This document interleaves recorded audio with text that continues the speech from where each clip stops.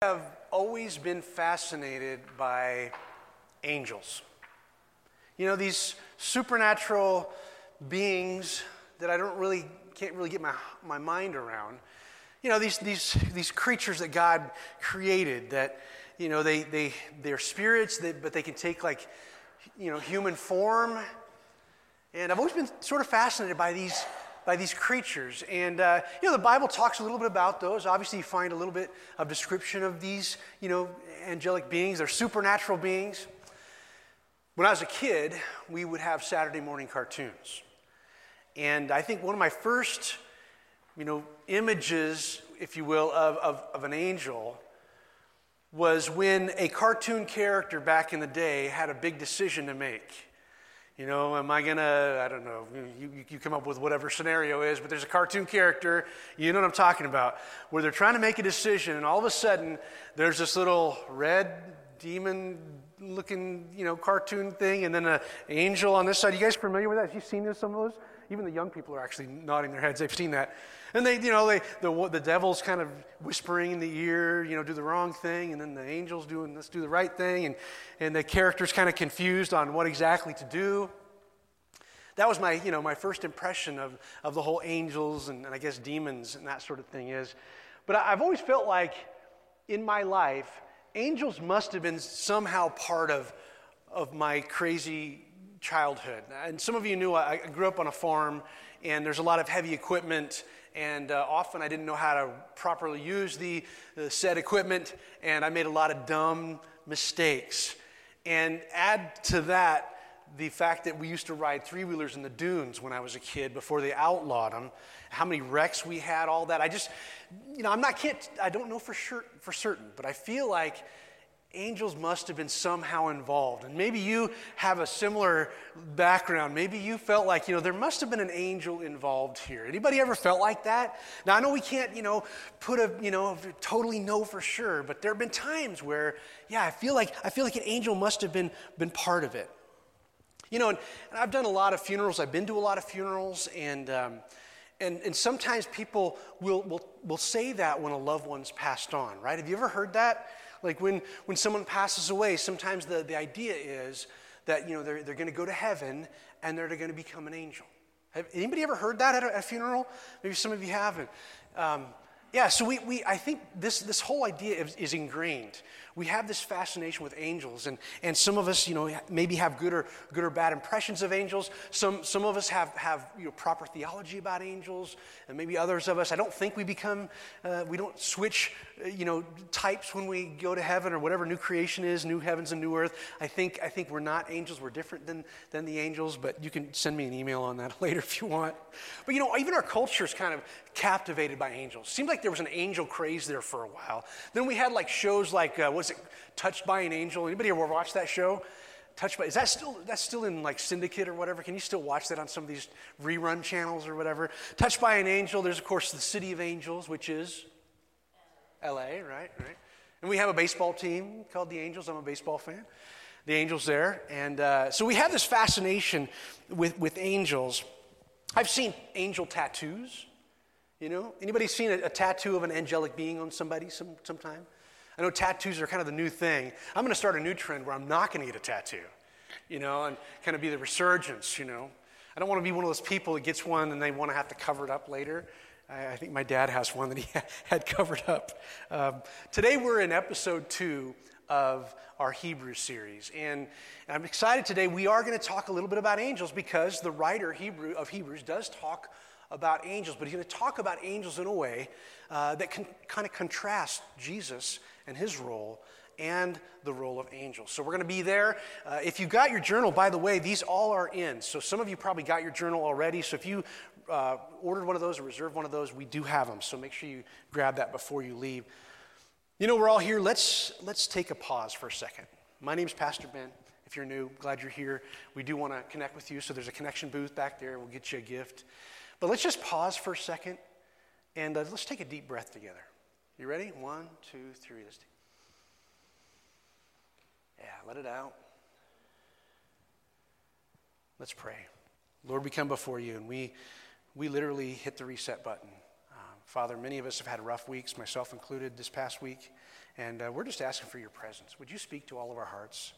Some of us in this room are really struggling right now, and we need to hear a fresh word from you. So, Lord, soften our hearts and open our ears to what you have to say. In Jesus' name we pray.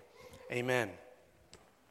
Well, if you have your Bible or your device, go ahead and find Hebrews. We ended last week just finishing up with verse 4, and we're going to pick it up at verse 5, but let me roll back the tape. We'll start with verse 4 because I think it's a good kind of roll into this. Now, this is a little bit longer of a text. And what I'm going to try to do in this series is not break things up arbitrarily. So at times the writer is kind of making this case or an argument or a theme. And so sometimes I want to capture the whole theme that the writer's trying to make. So regardless of chapter and verse breakup, I'm going to try to get the whole idea that the writer's trying to give us, right? So the writer of Hebrews here, this next thing a little bit about angels in comparison is a little bit longer. So let's lean in and really hear from the Lord. And I'll start here with chapter 1, verse 4. Having become as much superior to angels as the name he has inherited is more excellent than theirs. For to which of the angels did God ever say, "You are my son, today I've begotten you"? Or again, I will be to him a father, and he shall be to me a son. And again, when he brings the firstborn into the world, he says, "Let all God's angels worship him." Of the angels, he says, he makes his angels winds, and his ministers a flame of fire. But of the Son, he says, "Your throne, O God, is forever and ever. The scepter of uprightness is the scepter of your kingdom. You have loved righteousness and hated wickedness. Therefore, God, your God, has anointed you with the oil of gladness beyond your companions. And you, Lord, laid the foundation of the earth in the beginning, and the heavens are the work of your hands. They will perish, but you remain. They will all wear out like a garment, like a robe. You will roll them up. Like a garment, they will be changed. But you are the same, and your years will have no end. And to which of the angels has he ever said, 'Sit at my right hand until I make your enemies a footstool at your feet'? Are they not all ministering spirits sent out to serve for the sake of those who are to inherit salvation?" Chapter 2. Therefore, we must pay closer attention to what we have heard, lest we drift away from it. For since the message declared by angels proved to be reliable, and every transgression or disobedience received a just retribution, how shall we escape if we neglect such a great salvation? Hold on to that. It was declared at first by the Lord, and it was attested to us by those who heard, while God also bore witness by signs and wonders and various miracles, and by gifts of the Holy Spirit distributed according to his will. Now it was not to the angels that God subjected the world to come, of which we are speaking. It has been testified somewhere, "What is man that you are mindful of him? Or the Son of Man that you care for him? You made him a little lower than the angels. You have crowned him with glory and honor, putting everything in subjection under his feet." Now, in putting everything in subjection to him, he left nothing outside his control. At present, we do not yet see everything in subjection to him, but we see him who for a little while was made lower than the angels, namely Jesus, crowned with glory and honor because of the suffering of death, so that by the grace of God, we might taste death for everyone. He might taste death for everyone. For it was fitting that he, for whom and by whom all things exist, in bringing many sons to glory, should make the founder of their salvation perfect through suffering. For he who sanctifies and those who are sanctified all have one origin. That is why he is not ashamed to call them brothers, saying, "I will tell of your name to my brothers. In the midst of the congregation, I will sing your praise. And again, I will put my trust in him. And again, behold, I and the children God has given me. Since, therefore, the children share in flesh and blood, he himself likewise partook of the same things, that through death he might destroy the one who has the power of death, that is the devil, and deliver all those who, through fear of death, were subject to lifelong slavery. For surely it is not angels that he helps, but he helps the offspring of Abraham. Therefore, he had to be made like his brothers in every respect, so he might become a merciful and faithful high priest in the service of God, to make propitiation for the sins of the people. For because he himself has suffered when tempted, he is able to help those who are being tempted. That was a lot. I realize it. That's a lot. But you see how the writer's kind of flowing an argument here. And so we want to not chop that up, but give it full breadth, to give it room to breathe here. So the writer's talking about a lot of things. And we learn really that Jesus is greater in many ways. And I don't know if maybe in the first century the early church was struggling with angelic beings, or if there were some pockets of people that were thinking, well, maybe Jesus is important, but also angels, and they were getting kind of mixed up in all this. And so the writer's taking time to say Jesus is greater. In fact, there's sort of a Hebrew thing that's going on here. He's going from the lesser to the greater. He's making an argument. In the first century, that was first century logic for them to say the lesser and the greater is better than the lesser, but it's flowing from the lesser to the greater. So Jesus is superior to the angels who brought the lesser, meaning the Old Testament, the Mosaic Law, the Old Covenant. And so the angels brought this, and the prophets testified about it. That's the lesser. When Jesus came, he brought the greater. And we get that warning in there that we have a danger there, warning sign, not to neglect this new greater that Jesus brings. It's weird. It's almost like in this passage you have Jesus in one corner and the angels in the other. And on Jesus' side, he's greater than any angelic being for these reasons. I mean, number one, he's the creator of the world. Angels were created. Jesus is the creator. So kind of making that contrast. And well, obviously Jesus pre-existed before the angels, so there's that argument. And then he makes the case that Jesus is king, whereas the angels are ministers, right? They're servants. Jesus is king. So we have that sort of contrast. And then he moves on and said that, Jesus is the one who brings the salvation. The angels were part of announcing the salvation has come, but they weren't the salvation bringers. Does that make sense? So Jesus is the salvation. They were talking about what was to come. And so we're told not to neglect what Jesus did. Jesus isn't subject to anyone. Even, it says, he was made temporarily lower than the angels to go through suffering, but that wasn't a position issue. It was taking on flesh and understanding the weakness of humanity, but he never sinned. Beautiful statement there. I love this work. And then finally, Jesus' saving work here. Did you notice this? What he did for us in bringing salvation through the cross wasn't for the angels. It was for us. The children or the offspring of Abraham, basically humanity. It was for humanity. And so the angels are witnesses and they're observing this, but that's not something that was for them. So again, why so much time spent on angels? Why so much time here? Again, maybe there was some kind of weird teaching going on in the early church, or even around, we think that maybe the writer was writing from somewhere in Italy, writing back to the Jerusalem area. We think that maybe, the people that initially got this message were possibly former priests in the Judaic, system. And so we think they might have been, pretty familiar with angels like Michael. Do you know too many of the names of angels in the scriptures?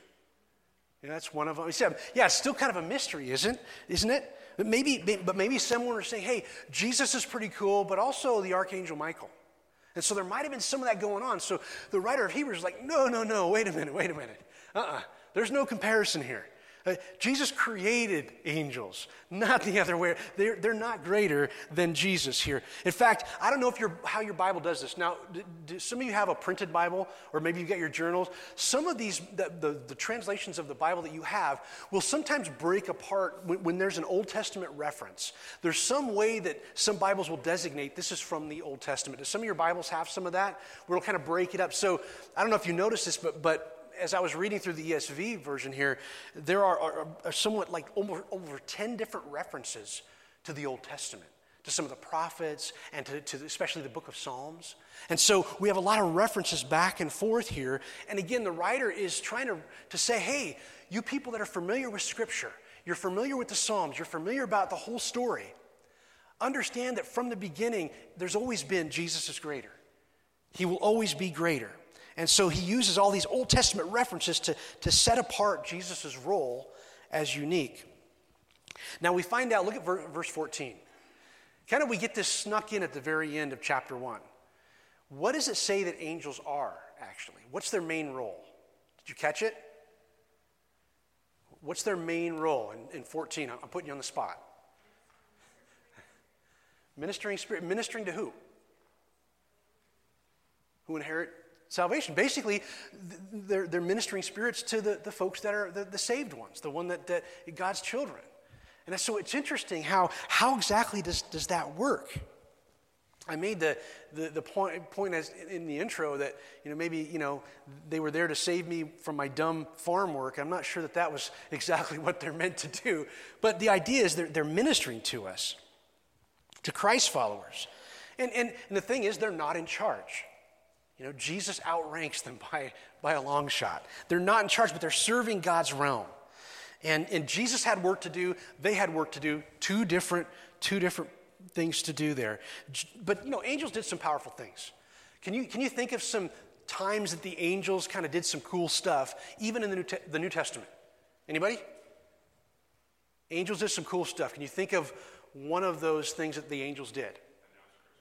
Yeah, they broke in and kind of freaked a bunch of shepherds out and said, hey, there's going to be this Savior born in Bethlehem. Go see this child. So angels were pretty important. They announced that. That was kind of a cool thing. There was a time when Jesus was tempted for 40 days in the wilderness. And what did the angels do after that was over? Do you remember? And if you don't, that's okay. They kind of helped, ministered to him, helped him out, kind of maybe brought him some water to hydrate. I don't know. It's like, Jesus, you went 40 days. That's crazy. They were there to minister to him there. That's kind of important. Now, there was another key time. Fast forward all the way through the story of Jesus. He's done the cross at the tomb. Right. They were there at the tomb. They were the ones saying, hey, he's not here. He's risen from the dead. So they had some key roles, but they're not more powerful or worthy to be worshiped. Only Jesus is. You see kind of what the writer's trying to do here? It's like, hey, the angels are not, we're not putting those down. They're not, they're not bad and all. They're good, but we don't worship angels. We worship Jesus. That's the key there. We have the servants of the king, and then we have the king, right? The servants, angels, the king is Jesus. That's kind of what we're doing here. And I don't know about you, but when we got to the end of chapter 2, it's one of my favorite verses. And that might be, of all the things we talk about today, that is the verse that every time I come back to that one. As I said when I prayed, this has been a rough week for my family. It's been a rough week for me. I wish I could just erase a lot of last week. And I'm facing a pretty hard week this week, just some family stuff going on, some health stuff. And many of you have been there. It's nothing new. We go through these things, right? And this verse gets me. 2:18. Because he himself has suffered when tempted. He's able to help those who are being tempted. He's been there. He's done that. He's seen what's going on here. He knows our struggle. He's not some far-off being looking down and saying, oh, you poor humans. The scripture said he put on flesh and walked among us, knows every temptation we would ever have to deal with. He understands our weakness. Now, the writer is going to talk more about this in the next few chapters, but he understands our weakness. He knows when we're tempted. In other words, Jesus has solidarity with the human experience. Yes, he never sinned, but he understood our plight. No angel was made fully human. Only Jesus put on flesh and walked among us. And what does the scripture say in John 1? And we beheld his glory. He walked among us. He walked with us. He understands. Some of you might be going through something right now. You may be tempted. You may be just struggling. Maybe you fell to temptation. I don't know what it is.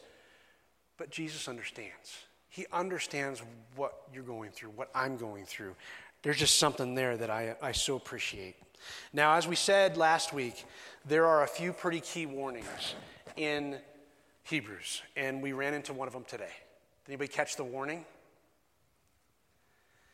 Something about neglecting. Did you catch the warning? You've been following Jesus for a while. This is a temptation that we face. We got to watch out that we do not neglect. This is a key warning. It's in verse 3 of chapter 2. This is one of several warnings that we're going to get. But Jesus came to bring the gospel good news. And his friends carried that message on. We have the starting of the church. And all these generations have passed, and here we are. And we've heard the gospel, and many of us have accepted the gospel and said, I want that. I'm in. Many of you have said yes to Jesus, and we are in that, and we're living the gospel. Jesus revealed God's final plan of salvation, the whole thing, in Christ. And Jesus fulfilled that rescue mission of love, paying for every sin, past, present, and future, rose from the dead, offers freedom and hope. He has victory, and he offers that to us. That is the gospel good news. We need it today, just like we needed it yesterday. And we're going to need it in a year, and we're going to need it in 5 years. We're going to need it every single day. That's the gospel good news. Jesus did that for us. Every morning when I wake up, I say a prayer. Lord Jesus Christ, Son of God, have mercy on me, a sinner. You know what that does? It reminds me of that. That every day I need the truth of the gospel. So that's beautiful. And the writer's imploring us, do not neglect. Do not walk away. Do not dismiss. It says keep a firm grip on the gospel. Now he's writing to followers of Jesus. These aren't some other crazy group. These are Christians, followers, people who have said yes to Jesus. And he's saying, you've got to hold on, firm grip. Do not get sidetracked from it. In other words, don't drift or dismiss the work of Jesus. Now that may seem elementary, but this happens in choices that we make every single day. Do not drift or dismiss the good news of Jesus. That's what the writer is warning us here. You see, biblical theology isn't all this head knowledge. It's actually way more than theoretical. It's actually practical. It demands our attention and our obedience. Both are at play here. Look, we obey, albeit imperfectly, but we are called to not just listen and hear, but to obey, to put it into practice. Biblical theology is something that works with how we operate in life. Obedience is important. Dishonoring Jesus, walking away, neglecting, losing grip on the gospel good news begins to erode the power of the gospel in our lives. And so the writer is warning us, don't drift or dismiss. And that's my only point today. If you're taking notes, that's it. This is a warning for each of us that have decided to follow Jesus. As life goes up and down, and we have good weeks and we have bad weeks and we have screw-ups and we have to make amends, all that, we don't ever want to get to the point where we're dismissing or walking away or drifting from the gospel. There's a song that we sing, it's one of my favorites. It's an old song. Turn your eyes upon Jesus. Look full in his wonderful face. And the things of this earth will grow strangely dim in the light of his glory and grace. That might be a song you need to memorize. Turn your eyes on Jesus. He's asking us, the writer is imploring us, don't dismiss, don't neglect, don't get sidetracked. We get so sidetracked. Turn your eyes on Jesus. I love Psalm 37:4. Our staff memorized this a few weeks ago. Delight yourself in the Lord, and he will grant you the desires of your heart. Not the other way around, but he's going to grant those desires. That's the second part. But the first part is delight yourself in the Lord. Jesus, kind of reiterated that in the Sermon on the Mount in Matthew 6:33. Seek first the kingdom of God. I think this is one of your life verses. Seek first the kingdom of God and his righteousness, and all these things will be added to you. We have to turn our eyes on Jesus and keep turning our eyes on Jesus. I don't know about you, but some days I feel like I've turned on a totally different sidetrack, and I've not kept my eyes on Jesus. And when that happens, I'm in a mess. Don't drift or dismiss the gospel. And here's how I want to end it today. Look, can you imagine if all of us in this room that are followers of Jesus would focus on him? We would talk about our faith in him and what Jesus has done for us rather than get sidetracked on whatever social media thing is out there, whatever the flavor topic of the day is or the hot button. What if we could just focus on Jesus? There's so much we can't fix. There's so much we can't, I don't understand about fake news and what this is and where this article came from and somebody's posting this. I don't know about all that. But what if we could keep it simple and make Jesus famous? Not all these side issues. I just had this conversation with a gal that, good friends of ours that we were in a small group with for a long time. And she's struggling with faith. And the main thing I told her, she started, she's like, 17, 18 years old. I remember that, being that age where there's all these things being thrown at you. It's a tough age, you know what I mean? Some of you that are in that age, it's tough. It's hard to be growing up right now with all that's going on. And this gal was just struggling with her faith. And my only advice to her was just look to Jesus. Spend time on him. These other things, they'll play themselves out, but focus on Jesus. Imagine if we could do that rather than being drawn away on some side issues. The idea here is we don't want to drift from or dismiss the gospel. Imagine a people like us simply making Jesus more famous. I can get behind that. Can you get behind that? Let's pray. Father, thank you so much for your love and faithfulness to us. Father, we recognize that we are more sinful than we want to realize, but you love us so much more. And Lord, we don't want to do that. We don't want to drift from the good news that Jesus brought us. News that's good today, just like it was the day we said yes. And Lord, I pray that there's some folks here that don't know you, never said yes. I pray that they would consider that. Consider looking to you, Father, and to your Son, Jesus, for what he did for us on the cross, offering freedom and hope and victory, way greater than any other being on the planet, way greater than any, even angels. That Jesus is superior, he is the point. Father, help us to focus in on him, to turn our eyes every day on Jesus. And we pray in his name, amen.